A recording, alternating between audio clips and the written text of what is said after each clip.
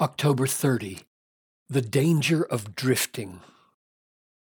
Therefore, we must pay closer attention to what we have heard, lest we drift away from it. Hebrews 2:1.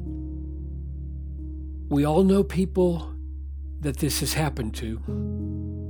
There's no urgency, no vigilance, no focused listening or considering or fixing of their eyes on Jesus, and the result has not been a standing still, but a drifting away. That is the point here. There is no standing still. The life of this world is not a lake, it is a river, and it is flowing downward to destruction. If you do not listen earnestly to Jesus and consider Him daily and fix your eyes on Him hourly, then you will not stand still.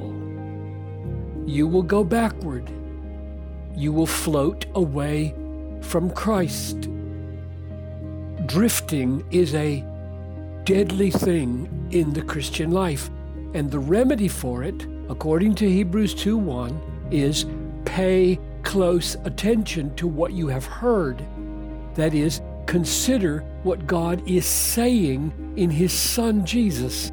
Fix your eyes on what God is saying and doing in the Son of God, Jesus Christ. This is not a hard swimming stroke to learn. The only thing that keeps us from swimming against sinful culture is not the difficulty of the stroke, but our sinful desire to go with the flow. Let's not complain that God has given us a hard job. Listen, consider, fix the eyes. This is not what you would call a hard job description. In fact, it is not a job description. It is a solemn invitation to be satisfied in Jesus so that we do not get lured downstream by deceitful desires.